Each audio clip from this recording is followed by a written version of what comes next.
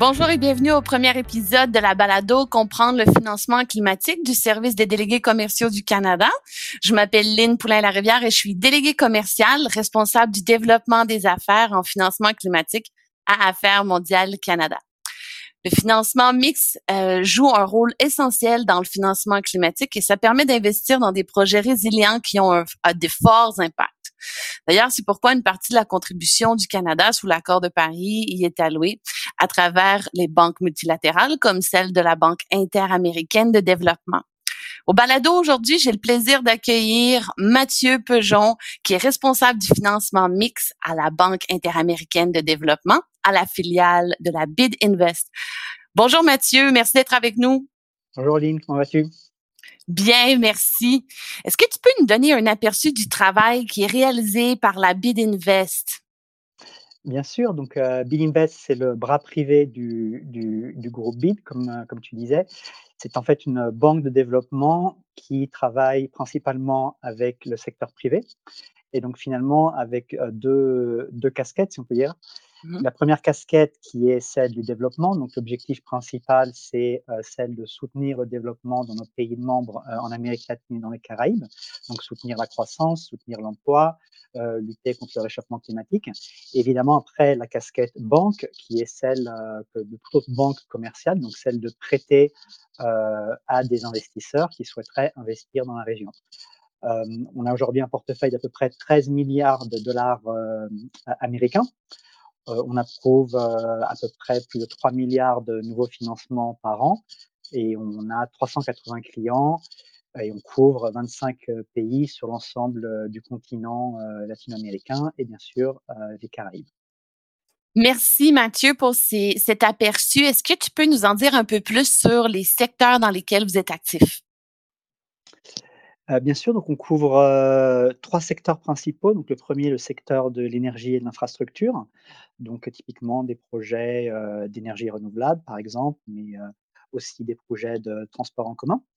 Le deuxième secteur, c'est le secteur financier, donc à la fois les banques, mais aussi les instituts de microfinance ou les banques coopératives. Et enfin, le troisième secteur, qui est le secteur industriel et le secteur des services, tout en particulier le secteur du tourisme, le secteur manufacturier, le secteur des télécoms et des technologies et le secteur de l'agronégoce. D'accord. Il y a différents acteurs dans la région. Selon toi, c'est quoi le différenciateur? C'est quoi, comme de ta perception, la valeur ajoutée de ton organisation? Écoute, très bonne question. La première, je pense, c'est l'offre de produits. Donc on couvre finalement un spectre assez large de produits financiers. Donc on peut contribuer en financement classique de type prêt, mais aussi en apport de capital ou en garantie. On couvre toute une série de secteurs qui vont finalement du financement de projets, du financement d'infrastructures, mais en passant aussi par le financement des besoins en fonds de roulement, ou alors des financements de matières agricoles. Donc là encore, un éventail assez large de produits. Et on est présent dans l'ensemble des 25 pays membres de la BID, donc une présence sur le terrain forte. Et enfin, l'avantage de faire partie du groupe BID, donc qui inclut aussi la Banque interaméricaine de développement, qui, elle, travaille exclusivement avec les gouvernements de la région et qui, évidemment, donne des synergies fortes, puisque le risque pays peut être peut être un risque important pour les investisseurs qui souhaitent investir dans la région. Et donc, évidemment, avoir cet accès, cette proximité avec les gouvernements de la région est un point fort de l'institution. Ouais, je pense que tes éléments sont vraiment clairs puis précis. Je crois que la table est mise. J'aimerais maintenant qu'on parle plus de ton secteur d'expertise qui est le financement mixte qu'on appelle dans le jargon du métier le blended finance. Est-ce que tu peux nous expliquer dans tes propres mots qu'est-ce que c'est puis de quelle manière ton équipe utilise cet outil? Alors effectivement, ça peut paraître un peu cryptique, financement mixte ou blended finance. C'est un de ces mots qui est devenu à la mode ces 5 dernières années, dans le petit monde du développement durable, mais qui évidemment pour une audience externe, pour une entreprise canadienne par exemple, peut sembler un peu barbare comme terme. Il y a finalement deux 2 définitions qui se battent un petit peu en duel. La 1re qui est la plus généraliste et qui est que ça veut dire que finalement blended finance ou financement mixte, c'est tout simplement le fait que le secteur public finance le secteur privé. Donc finalement, c'est assez vaste comme définition. Mhm. L'autre définition qui est celle que l'on applique, nous à Bidinvest et aussi, au sein des autres banques de développement multilatéral, c'est tout simplement celle, du financement subventionné au secteur privé. Et donc la différence fondamentale, c'est évidemment cette notion de subvention qui peut prendre plusieurs formes. Donc à la fois une subvention en prix, donc par exemple un taux d'intérêt moins élevé que ce qu'un investisseur ou un développeur de projet aurait à payer s'il passait par le marché, ou tout simplement le simple fait d'offrir une structure financière qui n'est pas disponible sur le marché. Donc, par exemple, le fait de donner un financement dans un projet qui serait considéré tellement risqué pour une banque commerciale classique qu'elle ne serait pas disposée à le financer. Et donc, typiquement, c'est là où on intervient avec ces fonds subventionnés, qui ont à la fois cette capacité d'avoir un appétit au risque majeur et un besoin de rentabilité mineur. Ça marche. Donc, selon toi, est-ce qu'il y a des principes clés qu'on devrait comme retenir en tête? Tu as parlé de 2 définitions, mais pour les firmes canadiennes, par exemple, qui essaient de s'y retrouver, est-ce qu'il y a comme des concepts que tu aimerais nous rappeler? Oui, alors il y a 2 concepts et je m'excuse d'avance pour, encore rentrer dans le jargon du développement durable, mais il y a un Mhm, concept d'additionnalité et je vais l'élaborer et un concept d'impact. Alors le concept d'additionnalité, il est fondamental. Il s'agit de dire, mais finalement, s'assurer que réellement, il n'y a pas d'autre alternative de financement disponible pour financer ce projet et que donc finalement cet argent public, il est là pour remplir un rôle, que le financement privé ne peut pas remplir. Donc disons que c'est le le 1er élément d'éligibilité pour accéder au financement mixte, c'est vraiment ce mhm, concept d'additionnalité. Le 2e concept, c'est celui d'impact et donc finalement de démontrer que l'impact, d'un projet, donc par exemple, d'un projet d'énergie renouvelable, en Haïti, finalement, il va générer une rémunération pour le développeur du projet, mais il va aussi générer un impact économique, pour le pays, pour la région et donc à partir du moment où cet impact, économique est suffisant, il justifie, le fait que le financement soit subventionné. Et donc typiquement, on est dans des, problématiques du type financer des nouvelles technologies ou mhm, alors, financer des nouveaux modèles, de négoce ou alors des modèles risqués qui n'ont jamais été testés dans un pays. Donc je vais parler d'Haïti, par exemple. On mhm. a financé le 1er projet de microgrid, en Haïti. Là, très clairement, c'est pas un projet qu'aujourd'hui un investisseur international ou une banque commerciale pourrait financer. Donc c'est là que les banques de développement et le financement mixte, prennent tout leur sens. Parfait. J'aime beaucoup ton exemple, ce qui m'amène peut-être à te parler d'un autre exemple, si tu es d'accord. J'aimerais qu'on porte notre attention sur le Fonds canadien pour le climat, qui en est à sa 2e itération. On l'appelle le C2F2. Donc, le Canada a déjà reconnu le rôle qu'on appelle catalyseur du financement climatique et il s'est associé à ton organisation, la Bid Invest, pour ce fonds spécifique de financement mixte qui est axé sur le climat. Est-ce que tu peux nous donner un aperçu de ce fonds-là? Et ce qui m'intéresse particulièrement, c'est les conditions d'éligibilité. Évidemment. Écoute, on va peut-être commencer par parler par de la première phase du fonds canadien, donc OK? qui s'est conclu récemment. Qui était de 250 milliards de dollars canadiens, à peu près 250 milliards de dollars US, à l'époque et Mhm, qui finalement a permis de, réduire plus de 25 millions de tonnes de carbone. C'est à peu près 480 000 voitures par an, donc je crois que c'est pas loin de l'ensemble des voitures de la ville d'Ottawa, il me semble, j'ai regardé ça il y a quelques mois.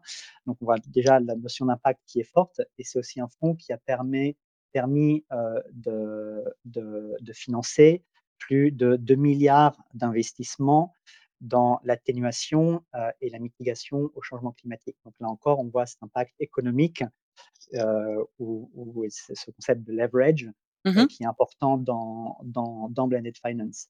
Alors, la deuxième phase du fonds canadien, finalement, elle garde ce focus, sur le changement climatique. Donc le but du fonds canadien, c'est de financer des projets qui contribuent à atténuer ou à, ou à adapter au changement climatique. Pardon, Mhm, j'avais la parole en anglais qui me venait en tête.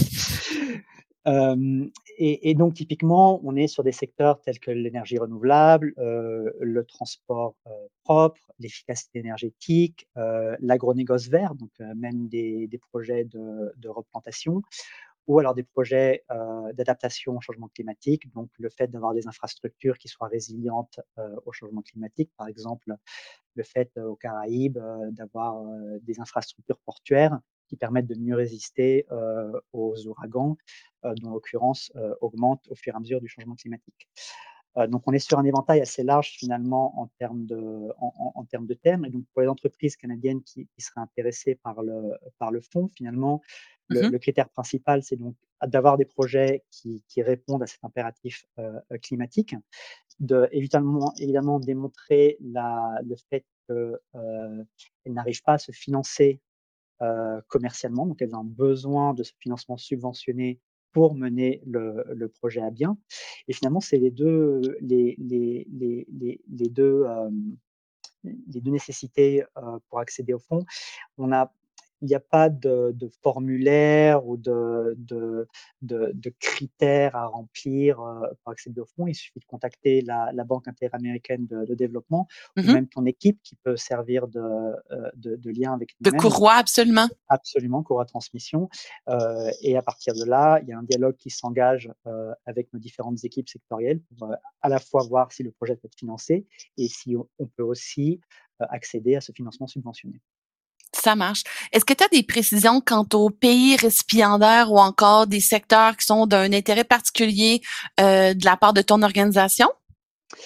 Alors effectivement, c'est une bonne question sur les pays. Alors on le fonds canadien couvre, l'ensemble, des pays, d'Amérique latine qui sont membres de la Banque interaméricaine de développement, Mhm, à l'exception d'un certain nombre de pays qui sont les Bahamas, Trinidad et Tobago, les Barbades, le Chili et l'Uruguay, tout simplement parce que c'est des pays qui ont un niveau de revenu par habitant qui excède, ce qu'on appelle, le minimum pour accéder à l'aide au développement. Donc, mais tous les autres pays sont couverts, par le fonds canadien et là mhm, encore en termes de secteur, on couvre l'ensemble des secteurs de la ville, donc que ça soit des projets d'énergie ou d'infrastructure ou des projets d'institutions financières ou même des projets dans l'économie réelle, que ce soit le secteur industriel ou le secteur des services. mhm, Le fonds canadien offre principalement des prêts. Alors ça peut être des prêts seniors, ça peut être aussi des prêts subordonnés. Là encore avec la possibilité, de subventionner le taux d'intérêt du prêt et on peut offrir des financements assez longs, hein, puisqu'on peut aller jusqu'à 20 ans de financement et on peut aussi offrir dans certains cas la possibilité d'un financement en dollars US, mais aussi en, monnaie locale. parfait. Et puis pour ce qui est des secteurs, ça demeure de large, comme tu as mentionné préalablement, ou il y a des niches que vous recherchez en particulier? Écoute, alors ça, c'est plus en fonction des secteurs d'avenir qu'on voit dans la région. Donc, Mm. évidemment, aujourd'hui, l'énergie renouvelable dans la plupart des pays d'Amérique latine, c'est un secteur qui fonctionne assez bien, Mhm, même s'il y a toujours possibilité d'aller plus loin. On en parlera peut-être tout à l'heure. Après le secteur des transports, donc c'est un secteur qui est très intéressant, notamment l'électromobilité. d'accord. Donc à la fois l'électromobilité dans les transports en commun, mais aussi l'électromobilité dans la voiture de tous les jours. Mhm, C'est un secteur qui nous intéresse beaucoup. Le secteur de l'agronégoce également, donc à la fois sur, comment faire en sorte que l'agriculture de demain, elle puisse, résister aux effets du changement climatique, mhm. mais aussi comment faire que l'agriculture de demain consomme moins, donc notamment consommation en eau, dont on sait dans certains pays d'Amérique latine, comme le Nicaragua, qu'elle, risque de diminuer à cause des effets du changement climatique. Donc je pense que là, on a déjà quelques secteurs d'intérêt. Mhm. Mais là encore, finalement, ce qui nous intéresse, nous, plus que le secteur, c'est vraiment l'aspect, innovant du projet et dans quelle mesure ce projet contribue au développement économique du pays et de la région. Mhm. Ça marche. J'aimerais qu'on revienne sur un thème qu'on a mentionné préalablement.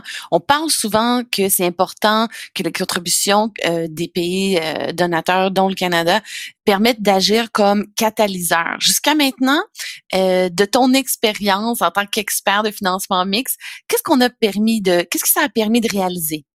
Tu as parlé un peu d'Haïti. Est-ce qu'il y a d'autres exemples qui te viennent en tête? Écoute, il y a plusieurs, exemples, mais je pense que le plus bel exemple et on va un petit peu varier de la version anglaise, donc je m'en excuse d'avance, Mhm. mais c'est l'exemple qu'on a vu en Uruguay où finalement, ce qui est super intéressant là, en Uruguay, c'est que le Fonds canadien a financé les 4 premiers projets solaire en Uruguay de l'histoire du pays et l'ensemble de ces 4 projets avaient, bénéficiaient d'une participation du fonds canadien et ce qui est très intéressant, c'est de voir que ces projets, qui datent de quelques années maintenant, ont été construits, ont commencé à opérer et que maintenant l'ensemble de ces, projets ont été refinancés sur le marché.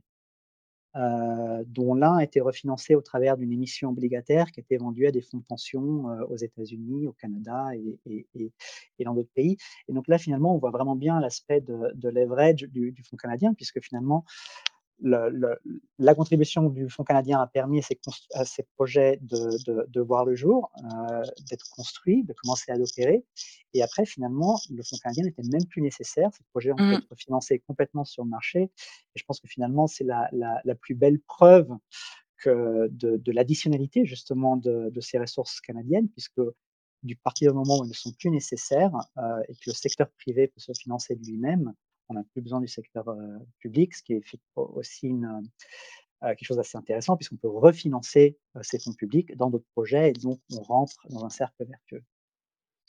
Parfait. Ben écoute, ton exemple prouve que c'est mission accomplie jusqu'à maintenant. Et c'est sur ces mots qu'on va conclure notre première édition de la balado. Je te remercie, Mathieu, pour notre échange. Ça a été très éclairant. Merci Lynn, un plaisir. Et je suis convaincue que le public et surtout nos clients qui sont des firmes canadiennes ont trouvé ça aussi utile. Je vous remercie à tous pour votre écoute et je vous invite à nous faire part de vos réactions, de vos réflexions dans la section commentaires. N'hésitez pas à partager l'épisode avec vos collègues et faites-nous part de vos opinions. Dites-nous ce que vous aimeriez apprendre à travers la série, mais surtout restez à l'écoute parce que notre prochain épisode est déjà prévu pour le mois de mars. À bientôt. Merci.